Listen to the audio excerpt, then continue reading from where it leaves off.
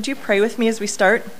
Lord, I do thank you for your leading, for your guiding, for your grace, for your loving and glorious provision for us.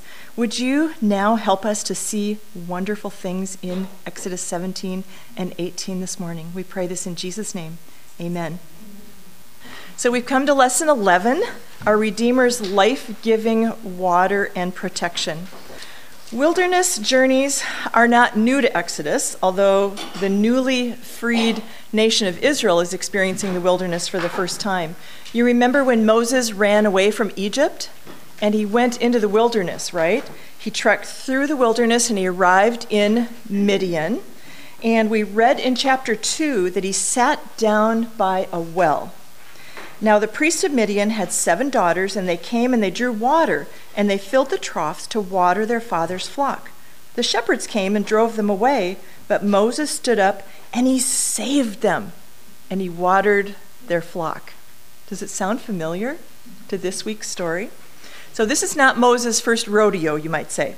This is familiar ground for Moses. Just as he defended the daughters of Jethro and he helped to water their flocks, he asked God now to provide life-giving water and food in the wilderness for the people of Israel. In chapters 17 and 18, they encounter their need for water, and they also need to fight off their enemies, just like Moses did. Israel is also going to meet Jethro, just like Moses did, and they're going to have fellowship together before they meet God at the mountain. And we're going to get to that next week.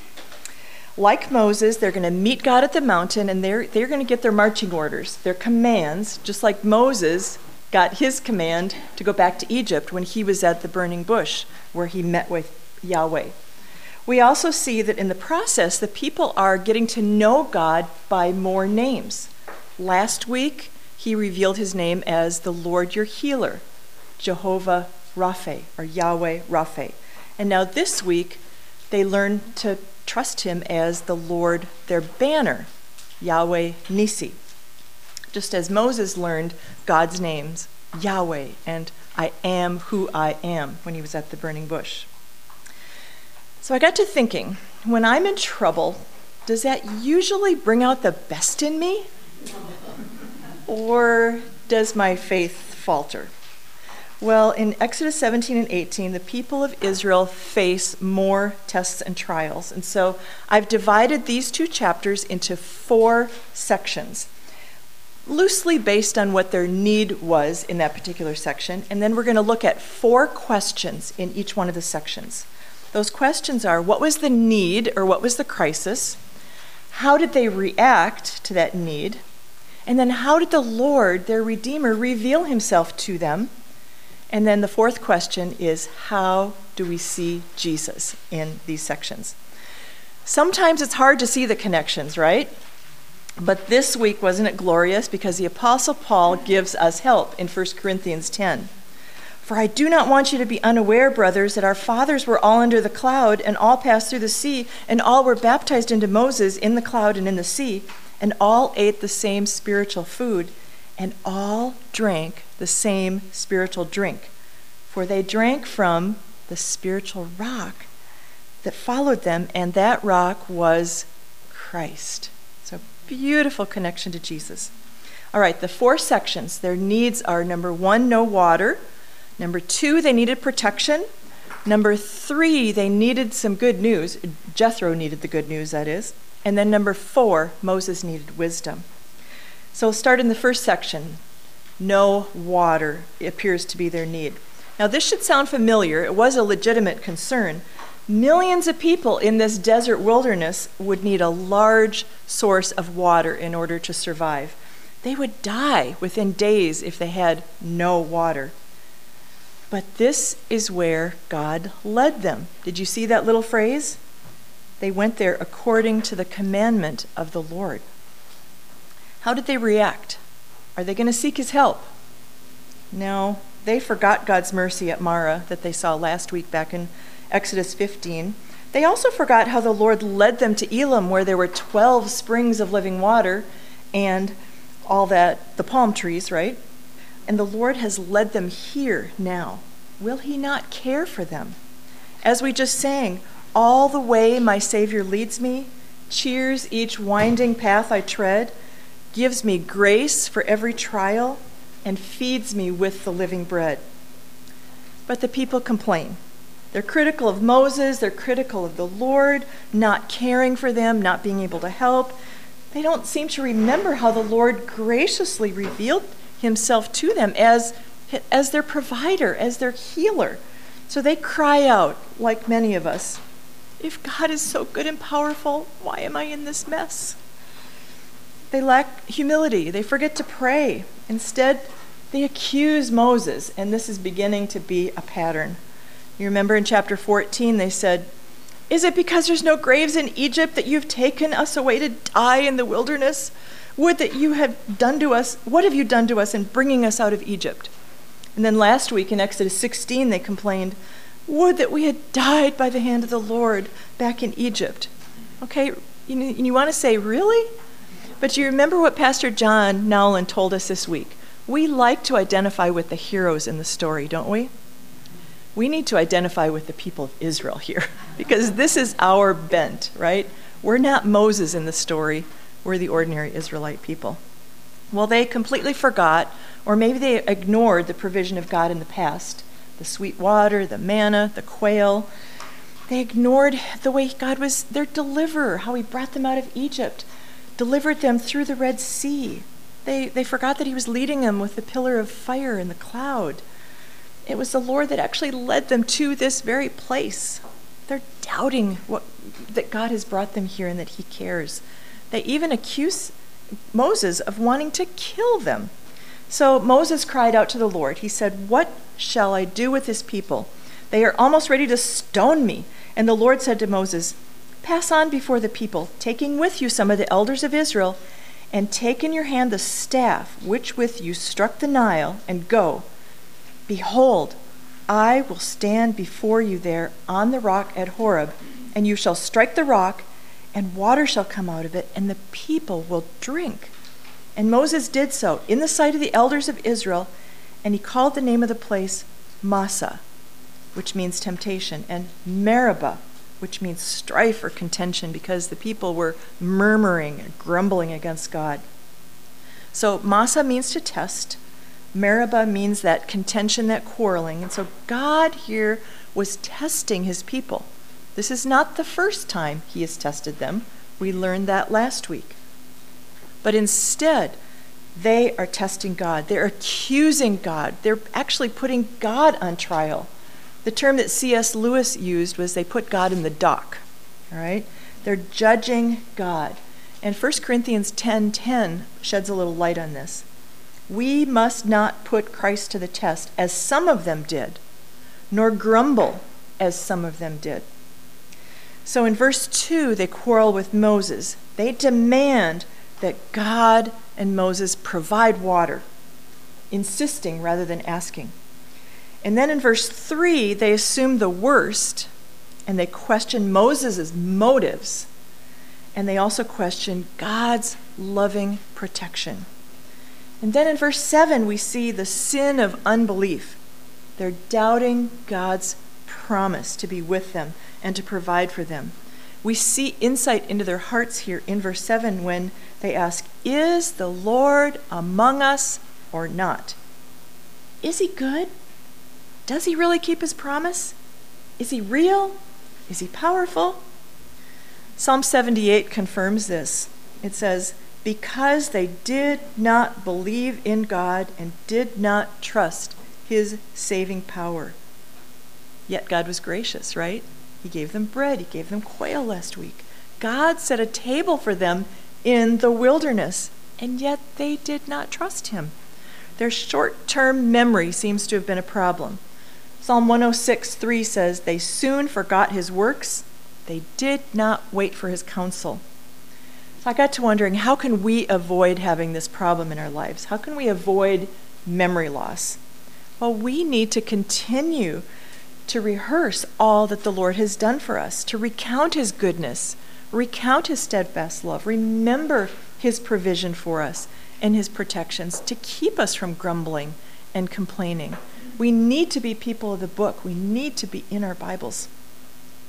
Warren Wiersbe said, every difficulty God permits us to encounter will become either a test that can make us better or a temptation that can make us worse.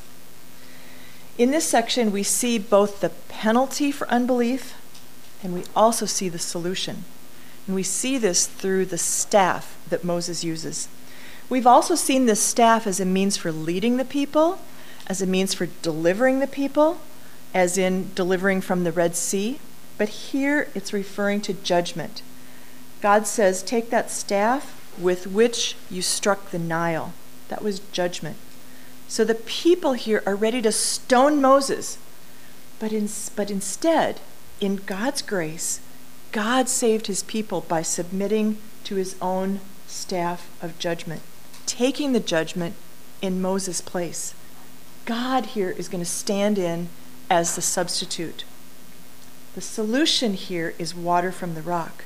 So God, in his infinite mercy, says, Moses, I am going to stand before you on the rock. God is standing there in front of the rock. And then, as commanded, Moses strikes the rock and the water comes out.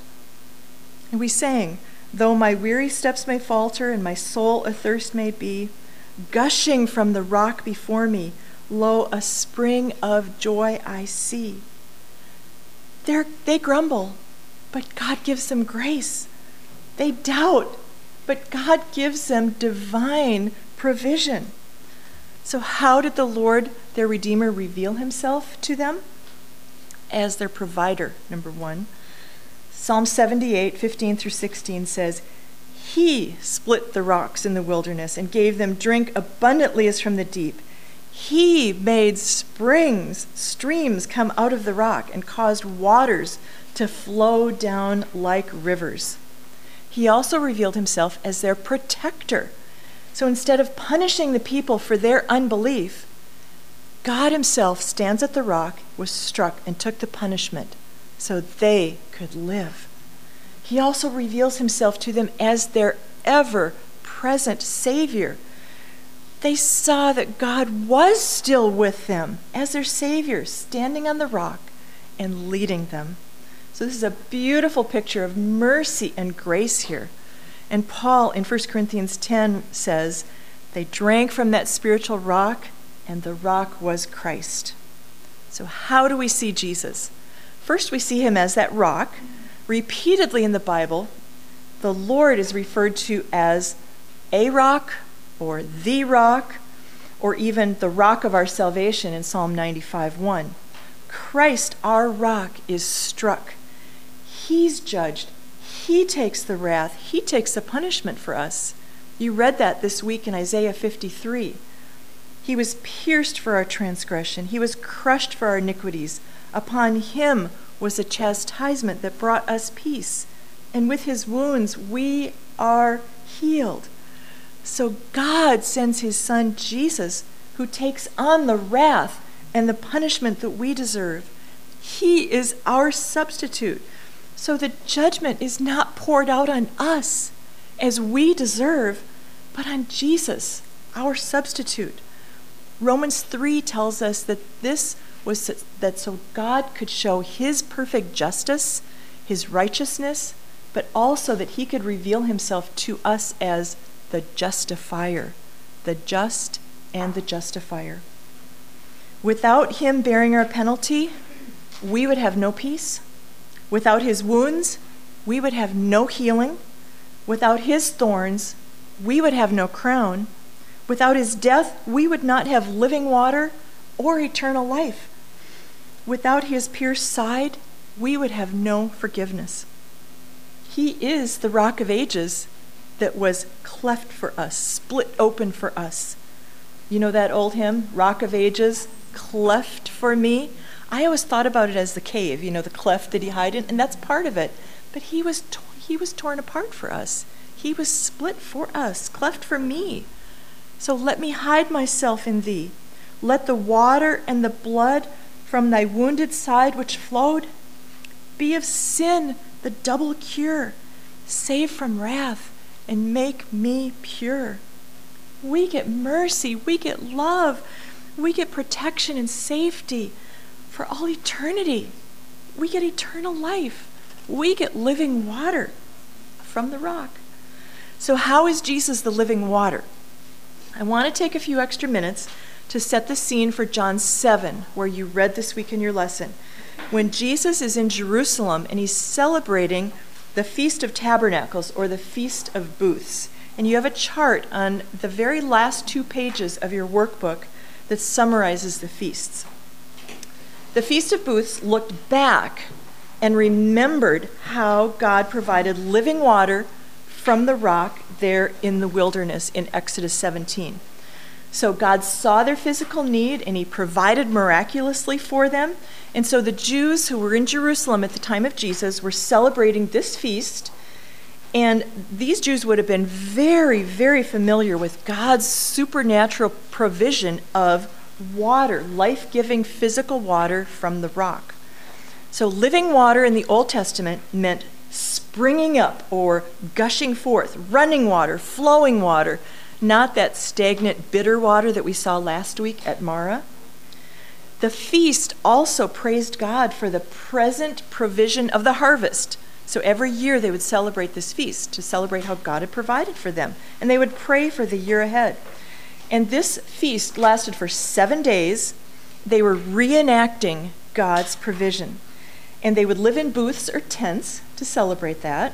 And they still do that to this day. They would remember their time in the wilderness. So one of the rituals that they had, that's not mentioned in the Bible, but was included in oral tradition that was passed on from Moses, it's called water festival, or the water libation, or drink offering. So each morning during this festival for 7 days, they would start at the temple, and they would hike down with a golden pitcher, and they would fill it up at the pool of Siloam. This was considered to be living water. It was a spring. They would carry this water back up to the temple, where there was a large bowl that would sit on the altar. When they got there, part of the celebration was that they would pour the water in, and they also had wine that they would pour in together into this large bowl. Then, once that was there, it was all filled, then the priest would pour it over the altar as an offering. So they did this for 7 days. And then on the 7th day, the final day, before they poured it out on the altar, they would march around the altar for 7 times. Does that sound familiar?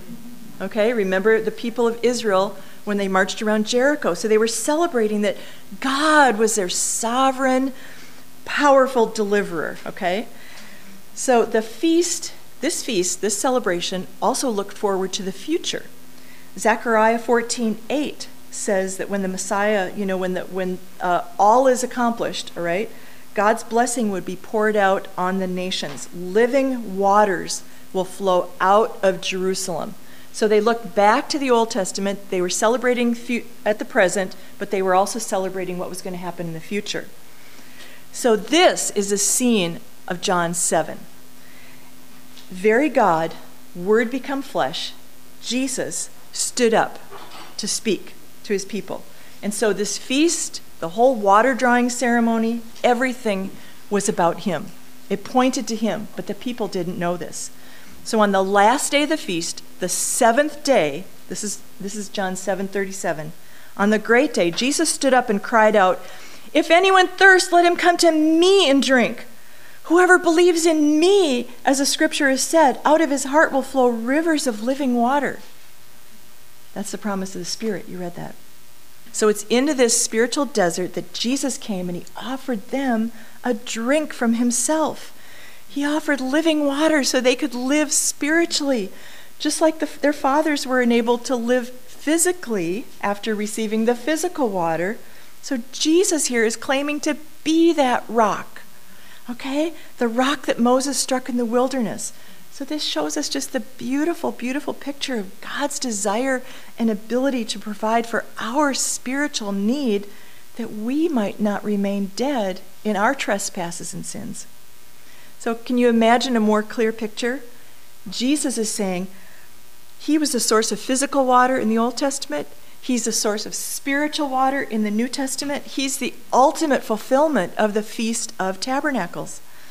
So we rejoice today knowing he has given us his mercy. We can rejoice in his provision, his sweet provision. You remember at the cross, in order to confirm that Jesus was dead, the soldiers pierced his side with a spear, and out flowed blood and water. That's John 19:34. Blood that was shed for our sins, and water that showed that by his sacrificial death, he gives life. See from his head, his hands, his feet, sorrow and love flowed, mingled down. Did e'er such love and sorrow meet, or thorns compose so rich a crown? Jesus is our thirst quencher. So if you have not done that already, just acknowledge your sin and thirst and receive that forgiveness. Drink of his mercy. Turn from your sin. This living water will never run dry. It cleanses, it refreshes, it renews, it fills, it satisfies us. God is good. He is real. He is powerful. So run to Jesus, the rock. Back to Moses. The people, remember, were about to stone him, and the Lord intervenes. I got to thinking and wondering, if Moses knew what he was actually doing, do you think he could have done it? When God says, I'm going to stand before you, strike me? Do you think Moses could have done it? I got to thinking, I don't know. But God himself here was standing at the rock, submitting to the judgment so that life could flow to his people. So like the rock, Jesus was struck. He bore the curse of sin for us in our place, saying, strike me, Moses, strike me. You might be familiar with another episode. It might be confusing, but later in their journey, this is 2 years from now, the people arrive at a place called Kadesh, and a very similar thing happens. They don't have any water. And this time, Moses prays, and God instructs him. He says, take the staff and assemble the congregation, you and Aaron, your brother, and tell the rock before their eyes to yield its water. So you shall bring water out of the rock for them and give drink to the congregation and to their cattle. So Moses gathers the people, and then he proclaims, hear me now, you rebels. Shall we bring water for you out of this rock? And Moses lifted up his hand, and he struck the rock with his staff twice. And water came out abundantly, and the congregation drank, and their livestock. And the Lord said to Moses and Aaron, because you did not believe in me, to uphold me as holy in the eyes of the people of Israel, therefore you shall not bring this assembly into the land that I have given them. These are the waters of Meribah, where the people of Israel quarreled with the Lord, and through them he showed himself holy. So Moses did not trust God's power to provide through the miracle of speaking to the rock this second time. And for this, he was prevented from leading the people into the promised land. Christ died once for all. He was struck once. He is not struck repeatedly. So Moses is not permitted to enter the promised land. Okay, section 2. We're going to go a little bit more quickly through these next sections. In this section, the newborn nation of Israel, as redeemed slaves, they learn how vulnerable they are. Up to this point, the enemies that they faced were inside. They were in their hearts, right? They battled distrust, they battled discontentment, discouragement, but now they face an enemy from outside. So their crisis is that the people of Amalek come and they fight with Israel. So Amalek was a grandson of Esau, and we learn in Deuteronomy 25 that these people targeted the weak and the helpless stragglers at the back of the line. They attacked the defenseless, probably the women and the children. For us, likewise, we can expect spiritual battle, spiritual warfare, battles along the journey that we travel in our wilderness in this world. But we have to remember that Jesus has already defeated the spiritual forces of evil. But like some Japanese soldiers after World War II that were in the Philippines hiding for 50 years and didn't know World War II was over, they keep fighting. Okay, our spiritual enemies keep fighting. But we're told that we do not wrestle against flesh and blood, but against the rulers, against the authorities, against the cosmic powers over this present darkness, against the spiritual forces of evil in the heavenly places. Therefore, take up the whole armor of God, that you may be able to withstand the evil day, and having done all, to stand firm. So how did the people react here? Moses said to Joshua, choose for us men and go out and fight. And then Moses said, tomorrow I will stand on top of the hill with the staff of God in my hand. We've seen how the staff represents his power, God's power and protection. Here we see Moses in a posture of dependent prayer, with the staff of God in his hands raised, interceding for the people and interceding for Joshua as he fought. He was appealing to the Lord to show down his mighty power to protect and defend the people of Israel. And we don't have a lot of details here. Maybe that's to emphasize the point that it's God who is our defender and our protector. The battle is his. For us, we have the privilege of being able to go directly to the Lord for his help. Hebrews 4 tells us, let us then with confidence draw near to the throne of grace, that we may receive mercy and find grace to help in the time of need. Prayerlessness is going to lead to lost spiritual battles. Ask God to defend you. Ask for help. Even if we fight bravely like Joshua, we may lose the battle if we don't pray like Moses. Spiritual victory is from the Lord, and we're utterly dependent on him. So when God fights for us, he gets the glory, not us. So the weakness of Moses points to the fact that it was not the military strength or the genius of Joshua, but it was God who was fighting for them. Moses had to have help, remember? He had help from Aaron and Hur to hold his arms up. Don't we sometimes need help from our sisters in Christ when we're going through a really hard time? Someone that'll text us and say, I'm praying for you? Yeah. Well, how did the Lord our Redeemer reveal himself to them? Then the Lord said to Moses, write this as a memorial in a book and recite it in the ears of Joshua, that I will utterly blot out the memory of Amalek from under heaven. And Moses built an altar and called the name of it, the Lord is my banner. So the altar was for praise, for thanksgiving. This was a victory to remember. A banner is something that would be displayed as a symbol of loyalty and commitment to the Lord for his victories. It could be lifted up also as a rallying point for the people. And just 2 years later, when they reached the border of the Promised Land, you remember what happened? They sent the spies in, 12 spies. 10 came back and said, we can't do it, it's too hard. So the people were afraid, and at that point, guess who they battle again? The Amalekites. This time it didn't go so well. The Amalekites defeat them. As a result, they spent the next 38 years wandering in the wilderness. How do we see Jesus here in this section? We're further encouraged in Hebrews 9 that Jesus appears in the presence of God on our behalf. Wow! Unlike Moses, who grew tired, Jesus is our perfect mediator who always lives to intercede for us. In Isaiah 11:10, we see this word banner used again, but translated differently. It says this, in that day the root of Jesse, that's Jesus, who shall stand as a signal, that's the same word banner, for the peoples, of him shall the nations inquire, and his resting place shall be glorious. The bloodstained cross of Jesus is a rallying point for us as believers, and from believers from every nation and people group.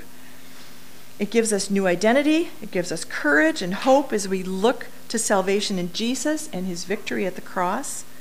Colossians 2:15 tells us that he disarmed the rulers and authorities and put them to open shame by triumphing over them in him. There's an old hymn that puts it this way, Christ the royal master leads against the foe, forward into battle, see his banner go. Onward, Christian soldiers, marching as to war, with the cross of Jesus going on before. Jesus and the cross, that is our banner. Section 3, good news was needed. After the defeat of the Amalekites, the newly freed slaves are now learning to live as God's people. In some ways, chapter 18 is like a hinge in the book of Exodus. Moses tells Jethro about all the things that happened in the past. And now we're going to see next week when they actually arrive at the mountain of God and stay there, that's what's going to happen. We're going to look forward. Okay, so Exodus 18 is like a hinge. God has done some amazing things in saving the people of Israel, and Jethro has heard all about it. Even the names of Moses' sons tell the life story and the salvation of the people. I was a stranger there, but God was my helper. God was their rescuer and deliverer, just as he is for us. Then, when Moses was reunited with his unbelieving father-in-law, he shared the good news of Yahweh's deliverance of his people. Did you notice that Moses told his father-in-law all that the Lord had done to Pharaoh and to the Egyptians for Israel's sake, but also all the hardship that had come upon them in the way, and how the Lord had delivered them? So all the various crises, right? The bitter water turned to sweet, the manna, the quail, water from the rock, God hearing their cries, defeating their enemies. And how did Jethro react? The Lord graciously reveals himself to Jethro and saved him. We see 4 responses here. We see joy and delight, that Jethro rejoiced for all the good that the Lord had done. And then he gives praise to God. He says, "Blessed be the Lord." Right? He uses God's covenant name here, Yahweh, which was revealed to Moses at the burning bush. He has a profession of faith. He says, "Now I know that the Lord is greater than all gods, because in this affair they dealt arrogantly with the people." This is Jethro's testimony, focused on what God has done, his saving work that was for God's glory. He had seen the superior power of the Lord. And then they worship together the one true God. So how did the Lord, our Redeemer, reveal himself to them? I think this is a glimpse of how God is saving people from every tribe and tongue and people and nation. God is a missionary God. He is a reconciling God. In Let the Nations Be Glad, John Piper said, missions exists because worship doesn't. Missions is us saying, the joy that we have in Jesus, it's not an exclusive privilege. This joy can be yours, right? And that's why we go. That's why we send global partners. That's why we pray for our global partners. And by the way, you can join us every second Monday evening of the month as we pray together at Women in Missions for our global partners. You can talk to Jane afterwards if you want more information. But we share the things that we cherish. How do we see Jesus in this section? God has called us to share the good news of the gospel with friends and family so that they too will know that Jesus is superior to all other gods. Jesus is the name above every name. He is superior in his ability to shower mercy and grace. He's superior in showing his love and power and glory. Jesus saves, Jesus reconciles, and Jesus reunites. Final section is wisdom was needed. We see that our Redeemer is our all-wise teacher. Moses needs a little leadership help in this last section, verses 13 through 27 of chapter 18. Through the various crises that have faced the new nation of Israel, Moses has been their leader. He's indeed grown much, and he's learned a lot, hasn't he? He's truly doing valuable ministry. But the needs and demands were overwhelming, and his father-in-law noticed that he was trying to do it all himself, and he says, "This is not good." I think that this might have been a hard thing for him to hear. At least I don't like to hear that what I'm doing is not good. Jethro is pointing out here a leadership problem. Moses would burn out if he continued to bear this burden alone. So Moses had to learn that he's not indispensable. He needed to share the load. How does Moses react? Well, Jethro presents his plan to Moses whereby he would still be serving in his area of calling, teaching the people and leading as the representative of the Lord among the people, but that mature, capable men who feared God, who were trustworthy and honest and full of integrity, would come alongside of Moses to serve as judges. Moses could step in if the case was tough. So how did the Lord, our Redeemer, reveal himself? As a God of order, as the all-wise God who often speaks through the counsel of others, the good shepherd who enlists under-shepherds to love and care for the flock. For us, here at the North Campus, every member has a designated elder contact. Each elder has 25 to 35 households that he prays for regularly. Their task is to shepherd this flock of God here at the North Campus. Elders are going to have to give an account for those who have been entrusted to them by Jesus. So if you're not a member and you would like to learn more about becoming a member, this weekend, February 25th and maybe 26th, 2 days, or 1 day, one morning, there's a membership class. It's 2 days. Okay. Friday night and Saturday. You can ask more about it afterwards if you'd like. Paul wrote in Romans 12 that we are not to think of ourselves more highly than we ought. He said, "For as in one body we have many members, and the members do not all have the same function, so we, though many, are one body in Christ, and individually members of one another. Having gifts that differ according to the grace given to us, let us use them." So in order to use our gifts wisely, we need to recognize our limitations and look for ways to contribute wisely. Oh, how we need God's wisdom. And sometimes that wisdom comes directly from the Bible, and sometimes it comes from other people.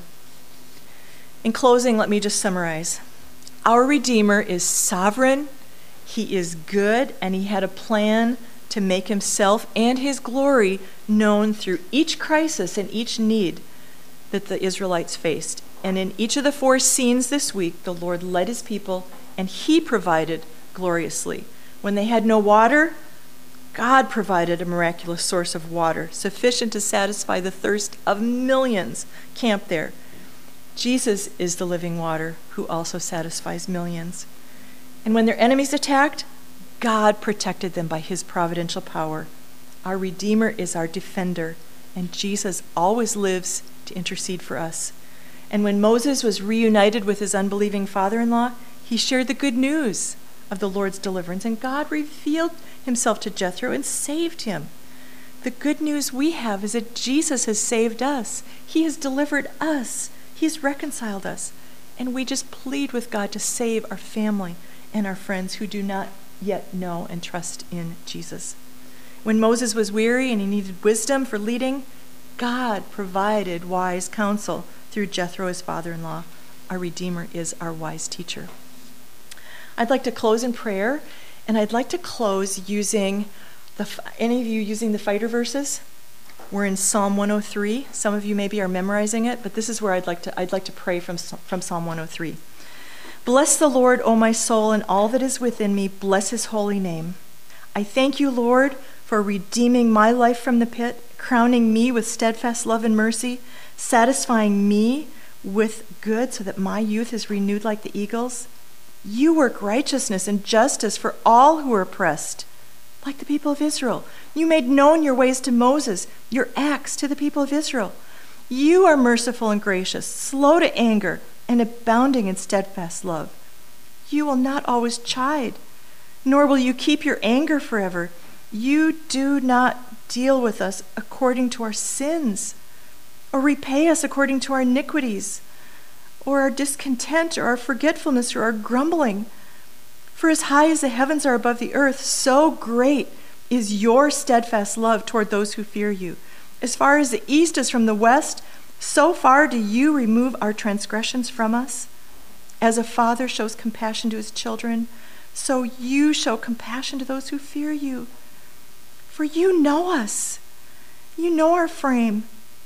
You remember our short memories. You remember that we are dust. As for us, our days are like grass. We flourish like a flower of the field, for the wind passes over it and it's gone, and its place knows it no more. But your steadfast love is from everlasting to everlasting on those who fear you, and your righteousness to children's children, to those who keep his covenant and remember to do his commandments. You have established your throne in the heavens, and your kingdom rules over all. So bless the Lord, O my soul. We love you, Lord, and we pray this in Jesus' name, who is the living water. Amen.